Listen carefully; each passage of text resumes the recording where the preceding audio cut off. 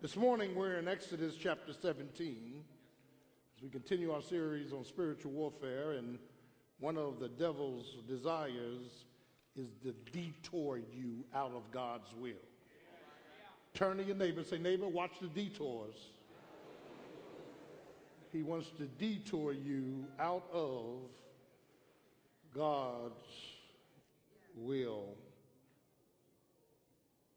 Chapter 17 of Exodus, verse 1, and all the congregation of the children of Israel journeyed through the wilderness of sin after their journeys according to the commandment of the Lord, and pitched in Rephidim, and there was no water for the people to drink. When brokenness becomes a blessing. I want to send a proposition, or should I say a propositional phrase. What do you do when you come to a water fountain and you're thirsty and it's out of order?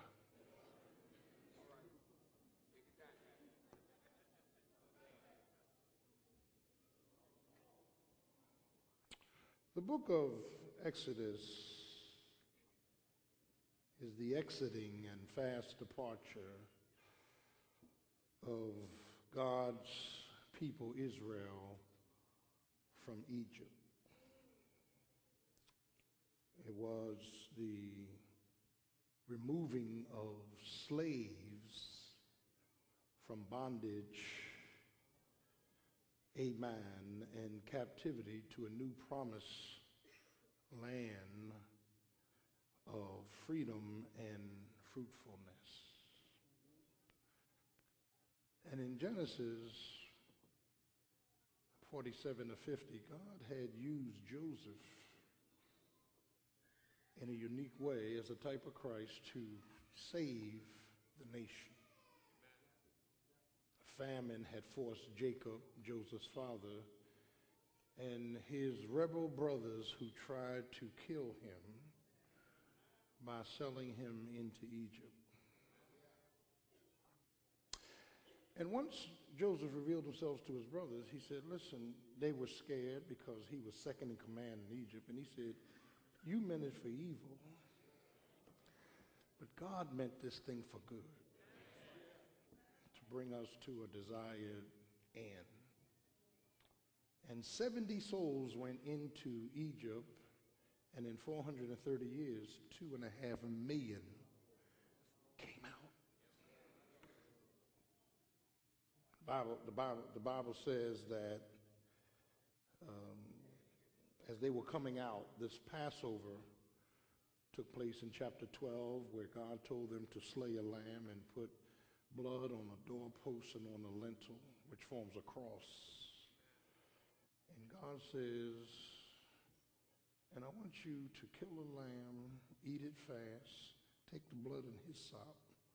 I want it on each door, because at midnight, my death angel's coming through. And when I see the blood, I'll pass over. So the Passover is God's passing of judgment because of the blood. And then they ate bitter herbs, and they ran out in the night, and they were trying to get out of Egypt quickly.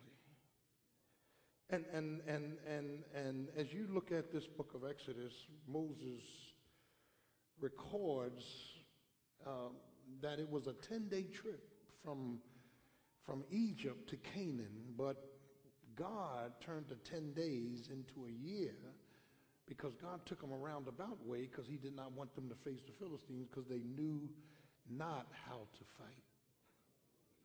And sometimes when it looks like God's taking us in a roundabout way, he's protecting us from things we cannot see. Do I have a witness up in the house? And this 10-day trip, which lasted into a year, went on into the book of Numbers, and amen, because of the rebellion and disbelief, unbelief of Israel, God God's GPS recalculated and ended up a 40-year trip, which started out as a 10-day trip. Sometimes our disobedience can cause God to delay stuff. I'm preaching to somebody already in our lives. Can I get it? God told you to do something a long time ago. You just refuse to do it, so he just keeps delaying stuff. Hey, can I get a witness? And so in this, 10-day trip, there were 7 critical, and I'm going to show them to you, 7 critical pit stops or campsites which targeted 7 significant lessons that we learn. That God is a God of purpose. And everywhere he led them, every time he led them, he had a lesson for them to learn. Can I get a witness? And child of God, when you look at these pit stops, they were placed there for direction, disclosure, and destiny. God was uniquely leading Israel, and in this Exodus, let me say this to you, because God is a purposeful God. It's one thing to bring his people physically out of Egypt, but it's another thing to bring Egypt out of the people. Oh, let me preach this thing this morning. Can I get a witness? Somebody asked you, how long you been saved? I've been saved 25 years. I haven't gone to a cabaret or a disco in 25 years. Yeah, but you full of hell. You still got Egypt inside of you. Oh, I'm preaching now. And it takes God some doing to get not so much you out of Egypt, but the Egypt out of you. Yeah, I'm a witness. And child of God, is in this context that spiritually Egypt is a picture of the world. And I want you to see that the Bible says here in chapter 17, and all the congregation of the children of Israel journeyed from the wilderness of sin after their journeys, plural, according to the commandment of the Lord. Don't forget that. They are being led by God. Now, let me stop, pause, and park, because typically when things are messing up in our lives, we try to identify some sin, and maybe God is upset with us, and that's why we are experiencing turmoil. And that's not always true. Sometimes we're smack dab in the midst of his will. Lord have mercy. As he's leading us, there are some learning situations that are going on in our lives. Do I have a witness? And see, I don't know about you, but when I look over my life and I look back and Lord have mercy, I don't understand. Somebody asked me, well, did you knew you were going to be a pastor? No way. Well, how come you pastoring the church? I don't know. All I know is that my life was going on, and amen, God was up there orchestrating stuff I didn't know about, and one thing led to another, and another thing led to another. And if you're a child of God, here's your testimony. I don't know how I got here. I know who led me here. I know who was with me to get here. All I know is that the Lord have mercy, made a way out of no way. And we need to stop, start, and park with that one pit stop that you and I did not engineer our own lives. Can I get a witness? I graduated from South Philadelphia High in 1968, and in June of 68, I got my diploma, first class in the spectrum. Never forget it, because the roof was leaking. Got my diploma, and listen to this, 3 months later, I was in the military. I had my draft notice before I got my diploma. And anybody that knows anything about Vietnam will tell you 1968 was the worst year of fighting in Vietnam. It was the exact worst. I was in basic training. They said, y'all gonna die. You're just gonna die. I'm 17 years old. This man cussing at me talking about, you gonna die. You're going to die. You're going to die. Yes, sir. Yes, sir. I'm going to die. Yes, sir. Yes, sir. Sir, yes, sir. I'm going to die. Didn't understand it.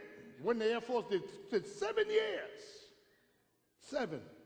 not 4, 7. Come out, get a government job. I'm looking around, partying, going to cabarets, doing my thing. And then all of a sudden, I'm wooed to Bible college. Then I'm in graduate school. Then this and that. Then I'm pastoring. I don't know how all this stuff started coming together, but God had his hand. I'm preaching to somebody this morning on, Lord have mercy, on the situation. And child of God, I need to say this to be honest. I haven't been Bruce righteous all the way. Even though God was leading me like Abraham, he lost faith, went down to Egypt. I lost faith. Yeah, like Moses, I got upset. Come on now, you can talk back to me. And child of God, I'm tired of all these lies. Fact of the matter is, the Lord is good. And he ought to get the credit because it was him that led us. It was him that kept us. It was him that fed us. It was him that protected us. It was him. Not Buddha, not Muhammad. It was Jesus. Oh, I'm preaching to somebody this morning. It was Jesus. I was sharing something this morning I'm a little embarrassed about. I'm very embarrassed about. I was in graduate school. I was pastoring, going to school at night. And I had to do a paper on critical and analytical thinking. I had to read 8 books and sit here and critically give a thesis and all this, you know, what you got to do in graduate school. So I read the prologue and the epilogue.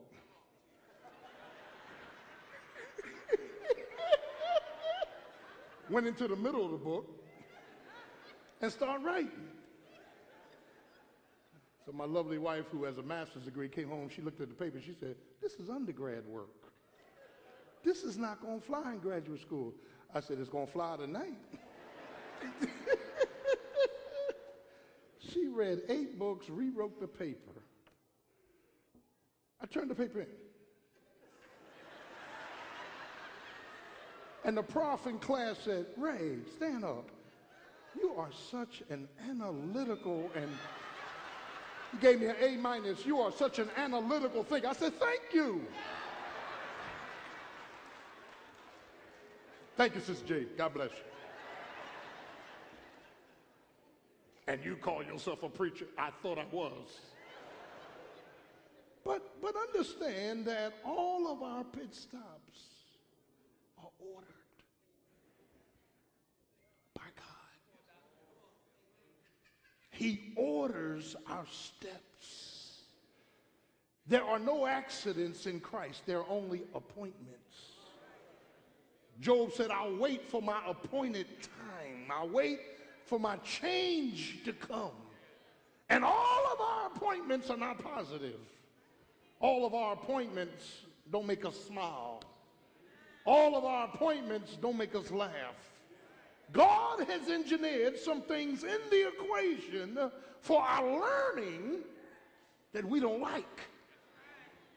Can I get a witness?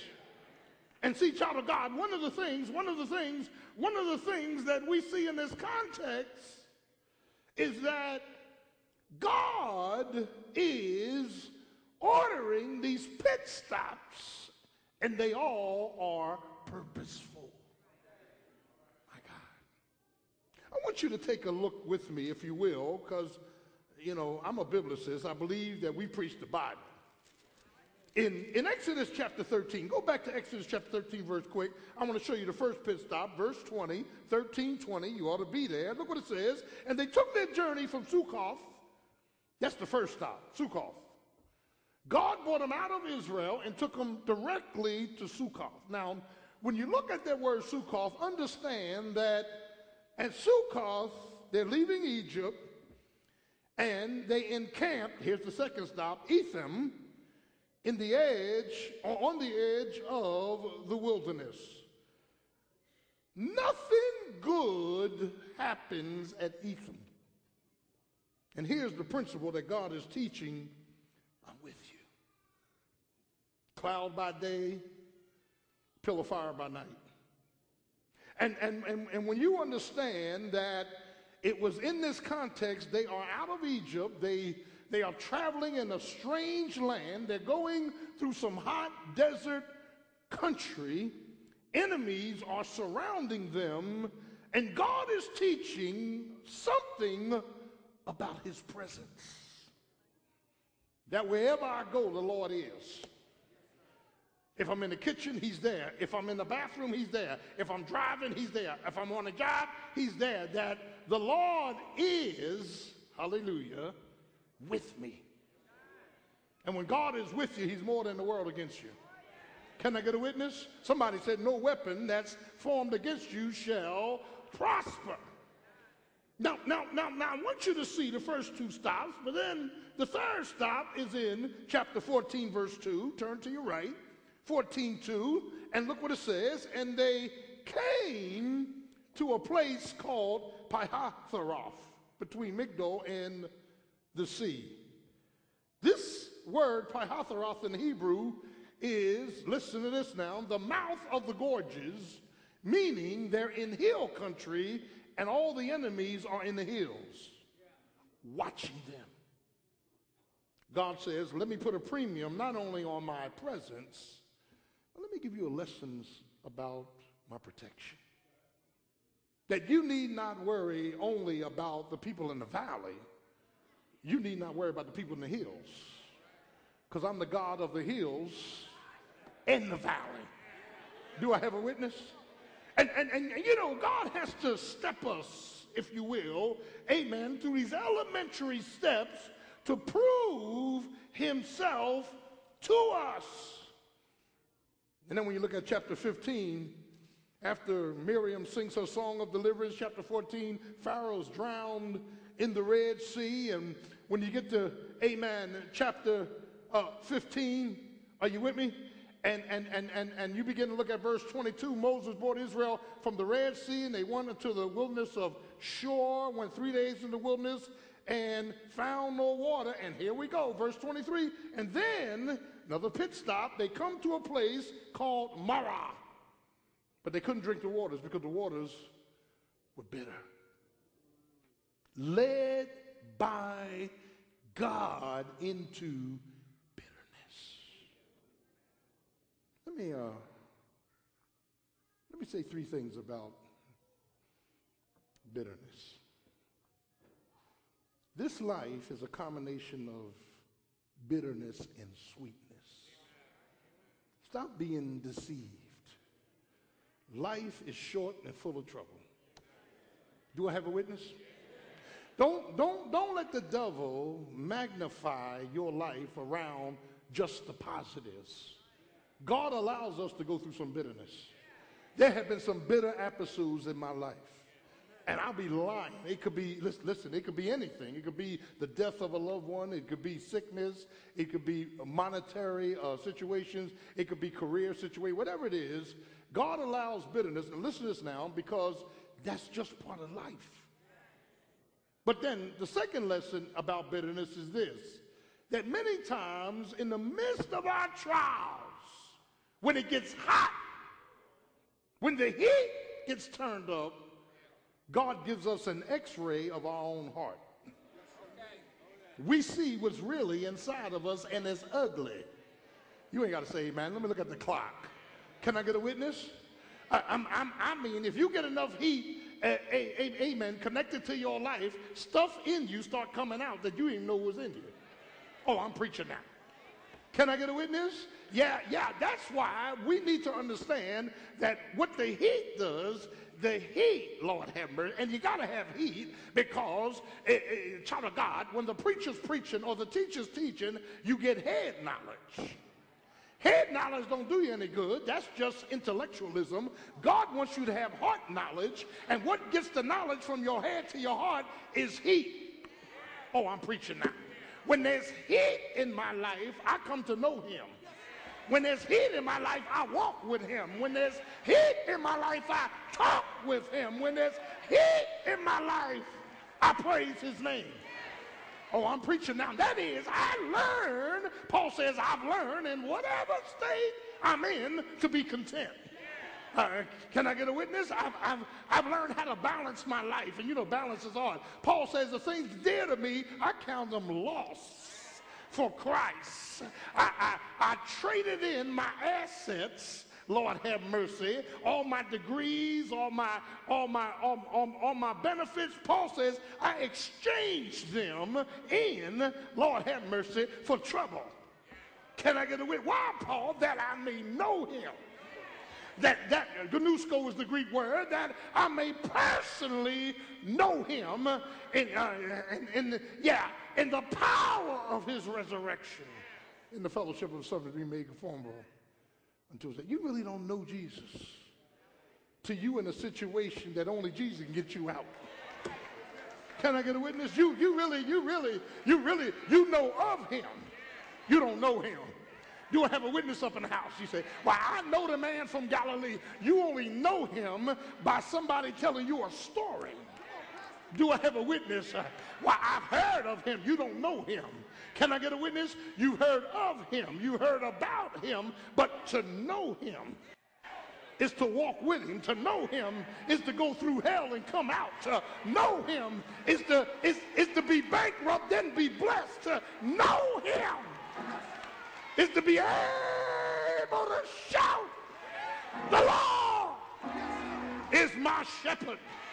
I shall not lack. The Lord is my high tower. The Lord is my refuge. The Lord is my strength. The Lord is my present help in the time of trouble. The Lord, the Lord, the Lord, the Lord. Now, Lord, have mercy. And when you can give Jesus all the credit, you know him.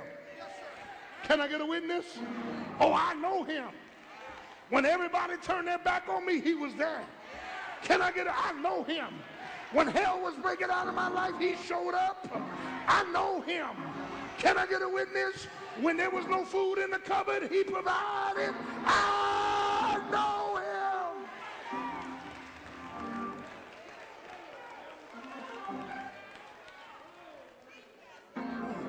him. Mara.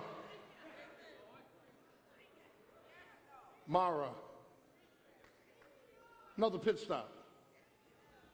Here's what happens at Mara. The waters are bitter. They can't drink them. So God says to Moses, after the people do all this murmuring, why did you bring us out here to die? Yeah. And you know, there's a connection here. See, when stuff is not working right in your life, you don't attack God, you attack the pastor, God's leader. That's why they attacked Moses. They didn't attack God. They came after Moses. God bless Moses. But Moses cussed.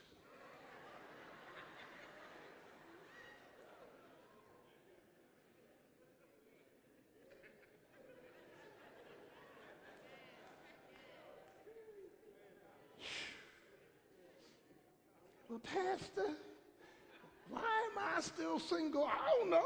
Shoot. Why you still single? I can't answer them questions. Help me, Holy Ghost. Fact of the matter is, when they came to Marah, here's the third reason for the bitterness. Here's what God said. It's unique. It's in this chapter. I don't have time to deal with it. God says, listen, Moses, here's what you do. There is a tree that's planted by the bitter waters. In fact, the tree has been planted before the waters became bitter. The tree was waiting on the bitterness. Take that tree and put it in the water, and the waters will become sweet. And child of God, here's the message and the lesson. When bitterness is in your life, you got to take the tree of Calvary. You got to take the tree of the cross. You got to put Jesus into the bitterness. And the Lord will make that which is bitter sweet. Can I get a witness? And he can make you sweet. As bitter as you may seem this morning, he can sweeten you up so you can go home and kiss your husband. He can sweeten you up so you can go home and smile at them rebellious children. He can sweeten you up so you can go to work tomorrow and say, good morning, everybody. Isn't it a beautiful day? My God is an awesome God. They were at Marah. They were at Marah. They were at Marah. Lord have mercy. And the Bible says in chapter 16 and verse 1, they took their journey from Elim. And here we go. Here's another pit stop. Amen. And when you look at chapter 16, thank you, Jesus, they then, amen, are traveling to the Lord's next pit stop. They run out of food. They start crying, and God sends down these sweet pancakes from heaven called manna. Can I get a witness? Because he wanted them to know that not only was there power in his presence and power in his protection, but there's power in his provisions. Can I get a witness? And God rains down the manna from heaven and gives them all of these instructions on how to deal with this manna. And then we come to our text. And here's the seventh and final pit stop. And I want you to see that they were led according to the commandment of the Lord, pitched in Rephidim, and there was no water for the people to drink. Let me deal with, first of all, God's reasoning for the rest stop. Every place, metaphorically, that God brings you to, there's a lesson there. There's a lesson. The problem in the church, we don't learn our lessons. Are you with me this morning? He brings them thirsty to Rephidim. And by the way, one of the places I did not point out is that God led them to 12 wells and, amen, trees, water, land of refreshing, and they enjoyed it.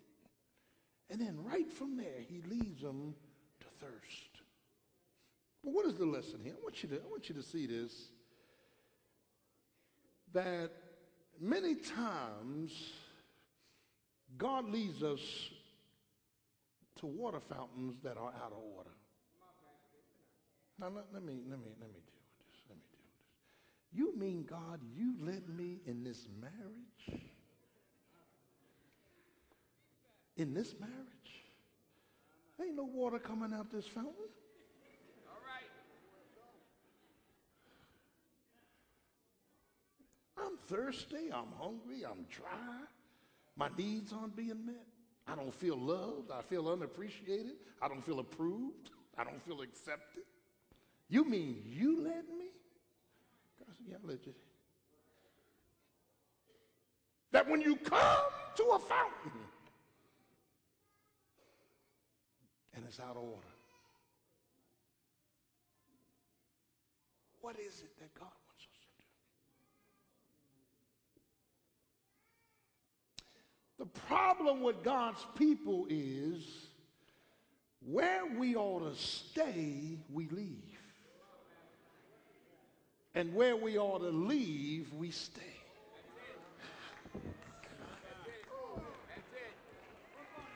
Oh, y'all ain't getting this. I'm going to get out your way, Doc. Let me talk about myself. There are times in my life when God says you ought to get up and lead this stuff. And I stay. How many of you know what I'm talking about? And then there are times when God says, don't leave, and I get up. See, what God wants to do with Israel is this. He wants to show them and teach them a critical principle. What's the principle? That when the fountain in your life doesn't work, he wants to fix your fountain in front of you.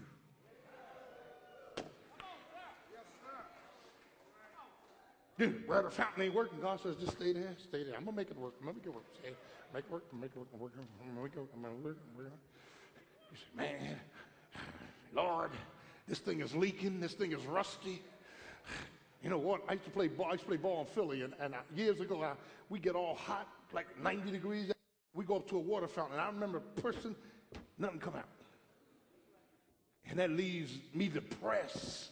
Listen to this. What's supposed to work won't work. Are you with me? And here's why God wants to fix the fountain in front of you, because when he fixes the fountain in front of you, it increases your faith. My fountain was broken. My fountain was rusty. My fountain didn't work, but God showed up in his own time and he fixed this fountain. He fixed my marriage. He fixed my ministry. He fixed my money. He fixed my career. He fixed my kids. Whatever your fountain is, he wants to fix it in front of you. Not only does it produce faith, it produces fortitude. You get stronger as you see God fixing stuff in front of you. Oh, I'm preaching now. I'm not talking about what he fixed in back of you. I'm talking about what he's fixing in front of you. You done seen it. You don't like it. It stinks. It gets on your nerves. You've been praying about it. And God says, I want to fix this thing in front of you.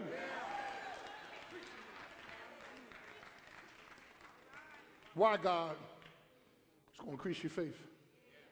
It's going to give you a new fortitude.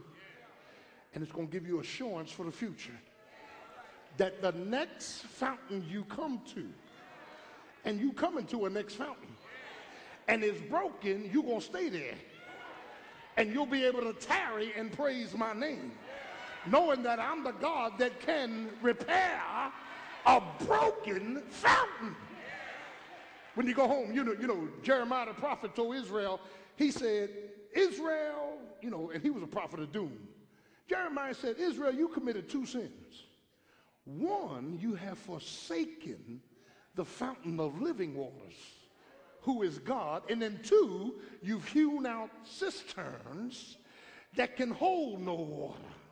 Oh, when you come to a fountain, instead of you going back to the living water, you try to erect, fix up, amen, conjure up waters that can never come together. You got leaks in your buckets.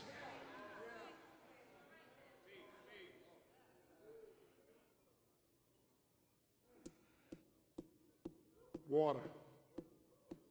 Fountains. Thank you, Jesus. There is in my life, there's been some fountains that have been broken. Can I get a witness? Yeah, fountains, psychological fountains, emotional fountains. Can I get a witness? Times of difficulty. Have you ever had times of difficulty? In your marriage, your ministry, with your money, with your mind? Have you ever had times of difficulty? And see, the temptation is to fix your own fractures. The temptation is, I don't need Jesus Christ. I know what to do. I know what to, amen. I know what to initiate. Can I get a witness? But see, here's the thing you and I don't understand. He knows the future, and you don't. Can I get a witness? And nobody fails in Christ. That's why we're victorious. When you fail a test, you got to take it over again. Do I have a witness up in the house? If I fail a test on temptation, can I get a witness? God doesn't send me to hell. I'm saved forever. But that temptation coming back again. Maybe in another form, but whatever I fail, I got to take over again. Turn to your neighbor and say, neighbor, you don't fail out this class. You just got to take the class over again.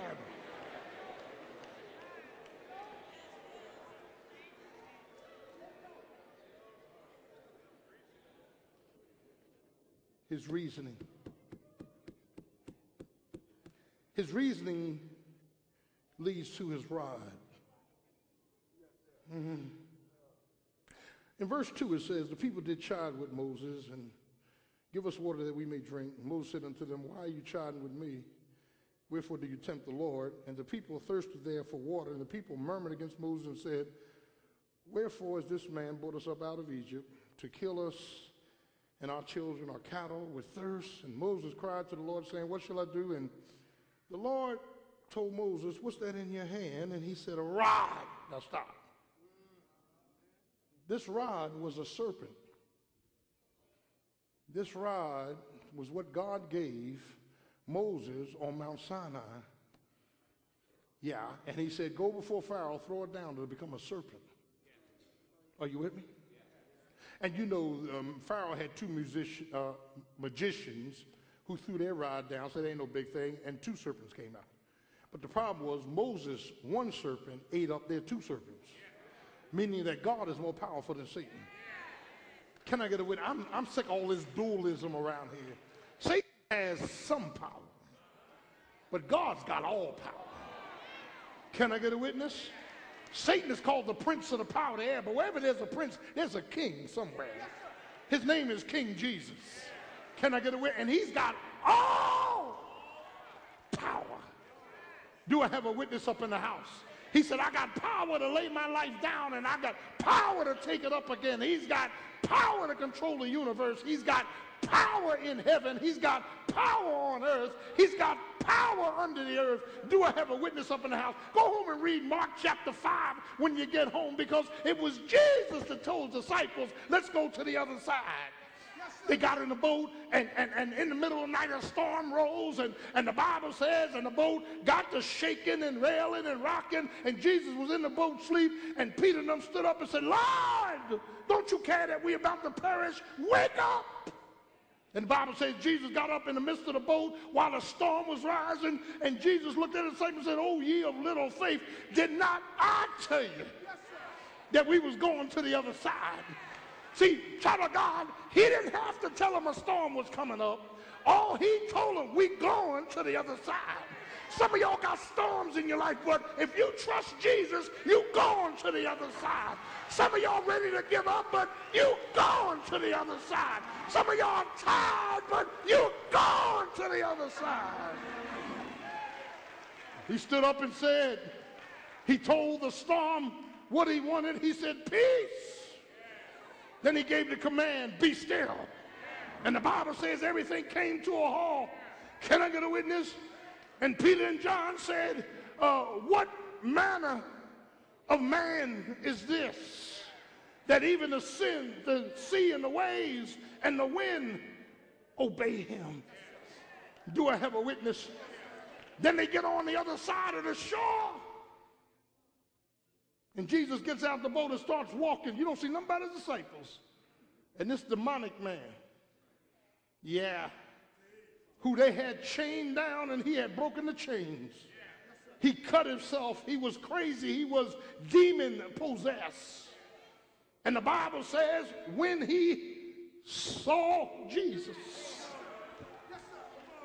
he started running towards Jesus. Do you see what I see? And the Bible says, and when he got to Jesus, he fell down and worshiped him. And Jesus said, what is your name? And he said, my name is Legion. 6,000 Roman soldiers, 6,000 demons was in this man, for we are many. Now, if my math is right, 6,000 to 1, you would think Jesus was in trouble. Can I get a witness? But the demon said, Lord, permit us to run into the swine. Do you know that Jesus has the power to defeat Satan and all demonic forces of hell? Do you know he has the power to protect your life, your family's life, your children's life, your home, your house, your car? Do you know he's got the power to defeat the enemy? Can I get a witness? That's why John said, greater is he that's in you than he that's in the world. Power. Power. While I'm on the subject, even the cross, Satan nor the Romans nor the Jews crucified him. The predeterminate counsel of the Godhead, Acts 2:23, put him on the cross. Can I get a witness? Jesus said, no man takes my life. Can I get a witness? because I'm God. I have power to lay it down, power to take it. He's God, the Trinitarian God. Let us make man in our own image. We got to get our doctrine straight. And see, the problem in the church, some of y'all eating at too many tables. You want to be relevant and not righteous. You're eating at too many tables. You're believing that you need to speak in tongues to be saved. You're a liar and the truth ain't in you. You're believing, I'm going to preach it, that everybody's going to heaven, homosexuals, lesbians. I don't know what Bible you're reading. Can I get it? You keep believing, amen. You keep believing that you can sow and not reap. Can I get a witness? Child of God, you better open up the real 66 books, 39 old, 27 new of inspired, infallible texts.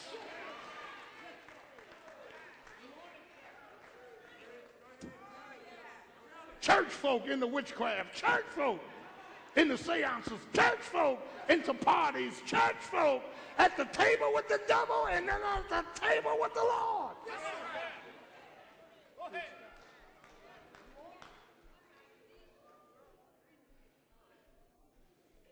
Look at this. Somebody need to tell you the truth. Because the truth won't set you free. Can I get a witness? Yeah. Hallelujah. And I'm talking to Baptists, Pentecostals, Church of God in Christ, Apostolics, Catholics. I'm talking to them all. There's one Lord, one faith, and one baptism.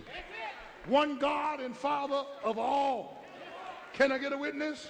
I don't need to go in no booth with no man and confess my sins to God. I don't need to do that. My Bible says, oh, I'm preaching, if we confess our sins, say the same thing God is saying, he is faithful and just to forgive us of our sins and to cleanse us from all unrighteousness. I don't need to worship Mary. I don't need no statues in my house. My God is an awesome God. Jesus is my great high priest. Can I get a witness? I don't need to worship no pregnant statue called Buddha. I've got a God that controls the universe. Somebody needs to preach it. Can I get a witness? He's a God who cleansed me from all my sin. He's a God that opens up a way when I get in trouble.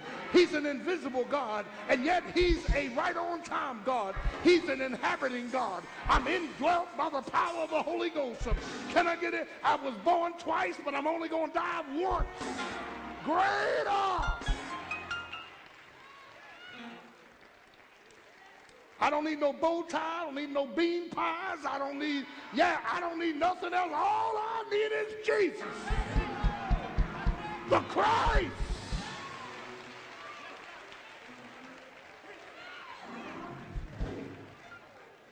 Check it out. I got to get out of here. Somebody's upset. Stay upset. Stay upset. Up your nose with a rubber hose. In the name of Jesus, we preach Christ and him crucified. And Paul said, I don't want to know anything else among you. I don't want to know philosophical forecourt. I don't want to know your intelligentsia. I don't want to know your psychology. Paul said, when it comes to life, I don't want to know anything but Jesus Christ and him crucified.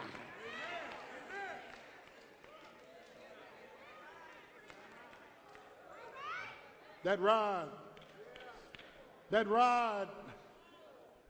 dealt with that gospel in Genesis 3:16.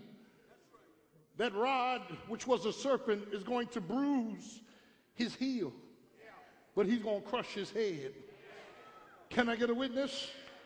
And then he moves from the reasoning and the rod to the rock of the pit stop. Look at the rock real quick. The rock of redemption. That Jesus Christ is this rock. And I want to talk about this rock in the text, verse 6. Are you with me? Behold, I will stand before thee, and there in a rock in Horeb, and thou shalt smite the rock. And then he goes on, amen, talking about a rock. The Greek word is Petra. The same word that Jesus used in Matthew 16:18 when he said, upon this Petra, this rock, myself, not Peter, I will build my church, and the gates of hell shall not prevail against it. He talks about the redemption of the rock. He talks about the revelation of the rock. 1 Corinthians chapter 10, verse 4, don't turn. He said, all of our fathers was under the cloud. All of our fathers ate of the manna. All of the fathers were led by the guidance of the Holy Spirit, and yet God was not pleased with all of them. 24,000 got killed because of their sin of unbelief. Are you praying with me? Yeah. But then he talks about the rock of refreshing. The rock that's able to give water that sustains. You remember John chapter 4, Jesus told his disciples, go on into the city and buy meat. I have a program appointment in Samaria.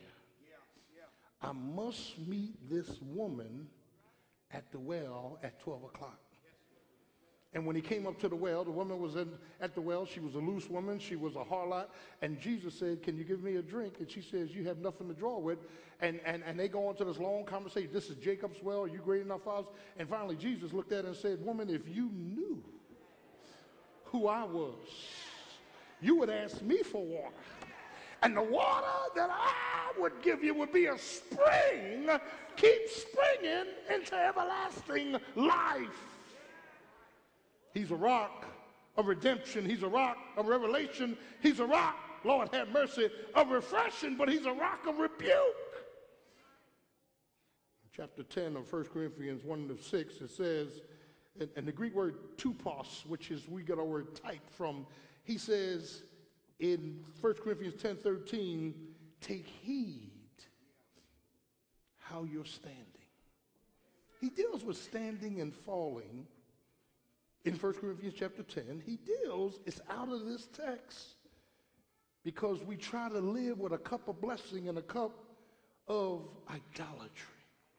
We try to live lives for Satan and then for Jesus. And he says, take heed that he says, there is no temptation that have taken you, familiarity, that's not common to all men. That all of us are tempted by the same stuff. Can I get a witness? He said, but God, he moves from familiarity to faithfulness, but God with the temptation. Oh, I like that. Isn't that power? God's going to take the stuff that's ready to make you stumble, use it to make you stronger. But with the temptation, he's going to make a way of escape. Can I get a witness? And child of God, when you begin to look at the rationale for all of this, the reasoning for the pit stop, the rest stop, the rock, symbolically at the rest stop, which leads to the requirement of prayer in the midst of the rest stop. As we close, look at verse 8. Then came Amalek and fought with Israel in Rephidim. Now God says you had a thirst problem, now you got a threat problem. Do I have a witness? He told Moses and Joshua, choose out men, go fight, amen, with Amalek. This is Esau's grandson. Tomorrow I will stand on the top of the hill with the rod of God in my hand. This is Moses. So Joshua did as Moses said to him and fought with Amalek. And Moses, Aaron, and Hur. Hur is traditionally known as Miriam's husband. Those three went up to the top of the hill. And it came to pass when Moses held up his hand that Israel prevailed. Do I have a witness? See, child of God, I think after 24 years of pastoring, I think I'm beginning to understand how this thing works. Prevailing prayer means you got to stay up in prayer to Jesus Christ. And when the pastor gets weak or when one another gets weak, we got to have somebody, stand up, to hold up. Come on, grab me, man. Come on, put the button. No, grab under, man. Grab under. Hold up. He getting ready to pull me down. Hold up. the pastor's hand. Because I get tired.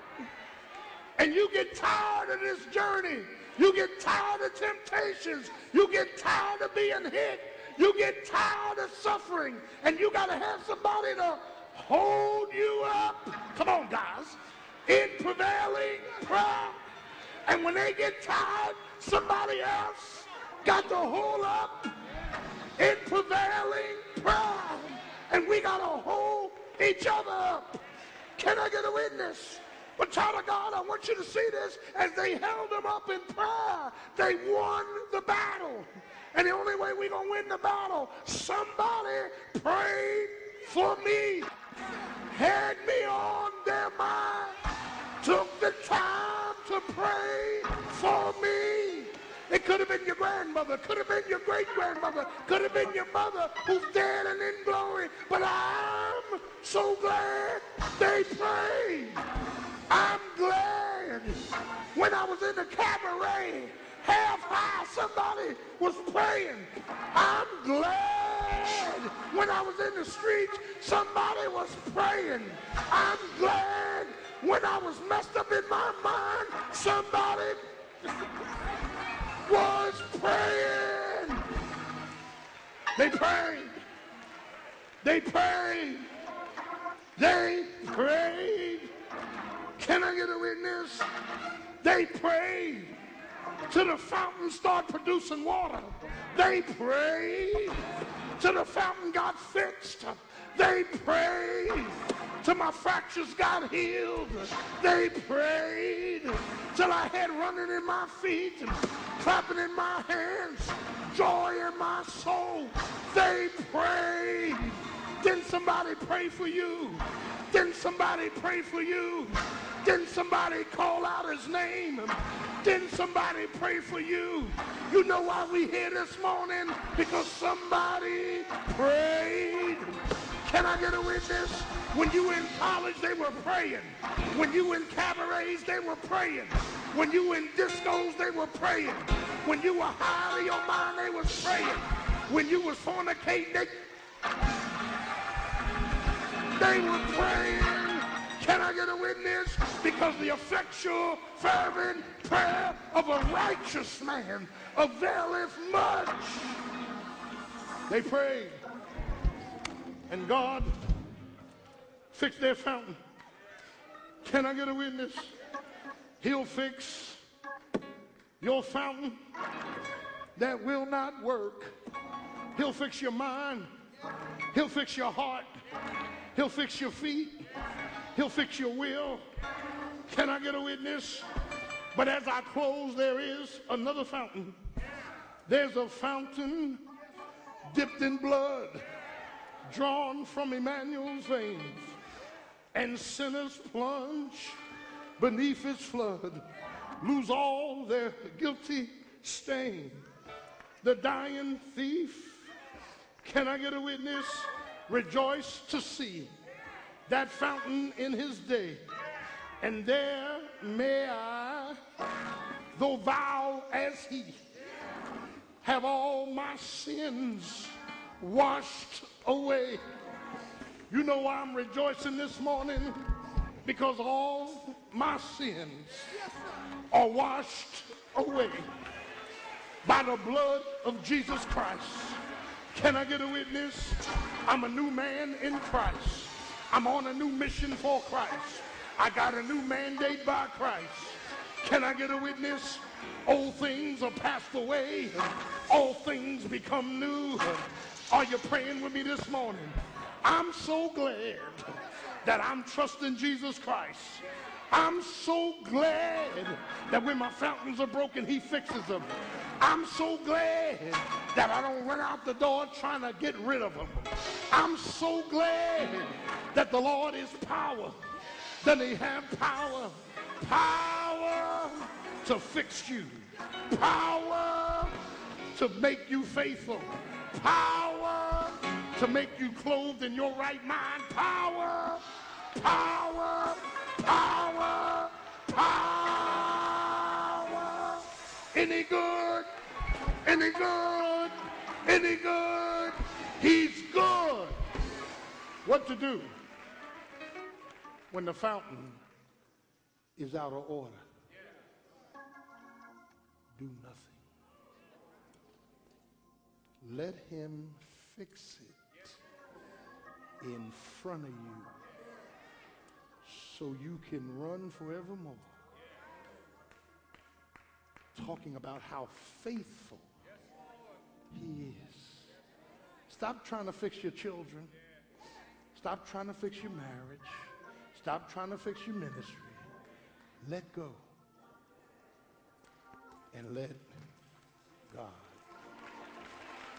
Let's stay on our feet. Let's stay on our feet. As every head is bowed, every eye is closed. If you're here today and you are not saved, the Bible says you're going to hell.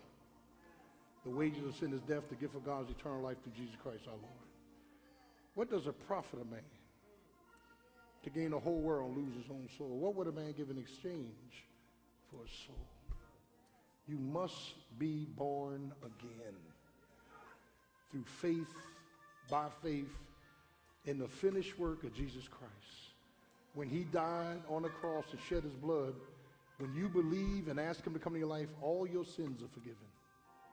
And then God puts the Holy Spirit inside of you as a guidance, as a GPS, as a direction, as a developer, as a down payment.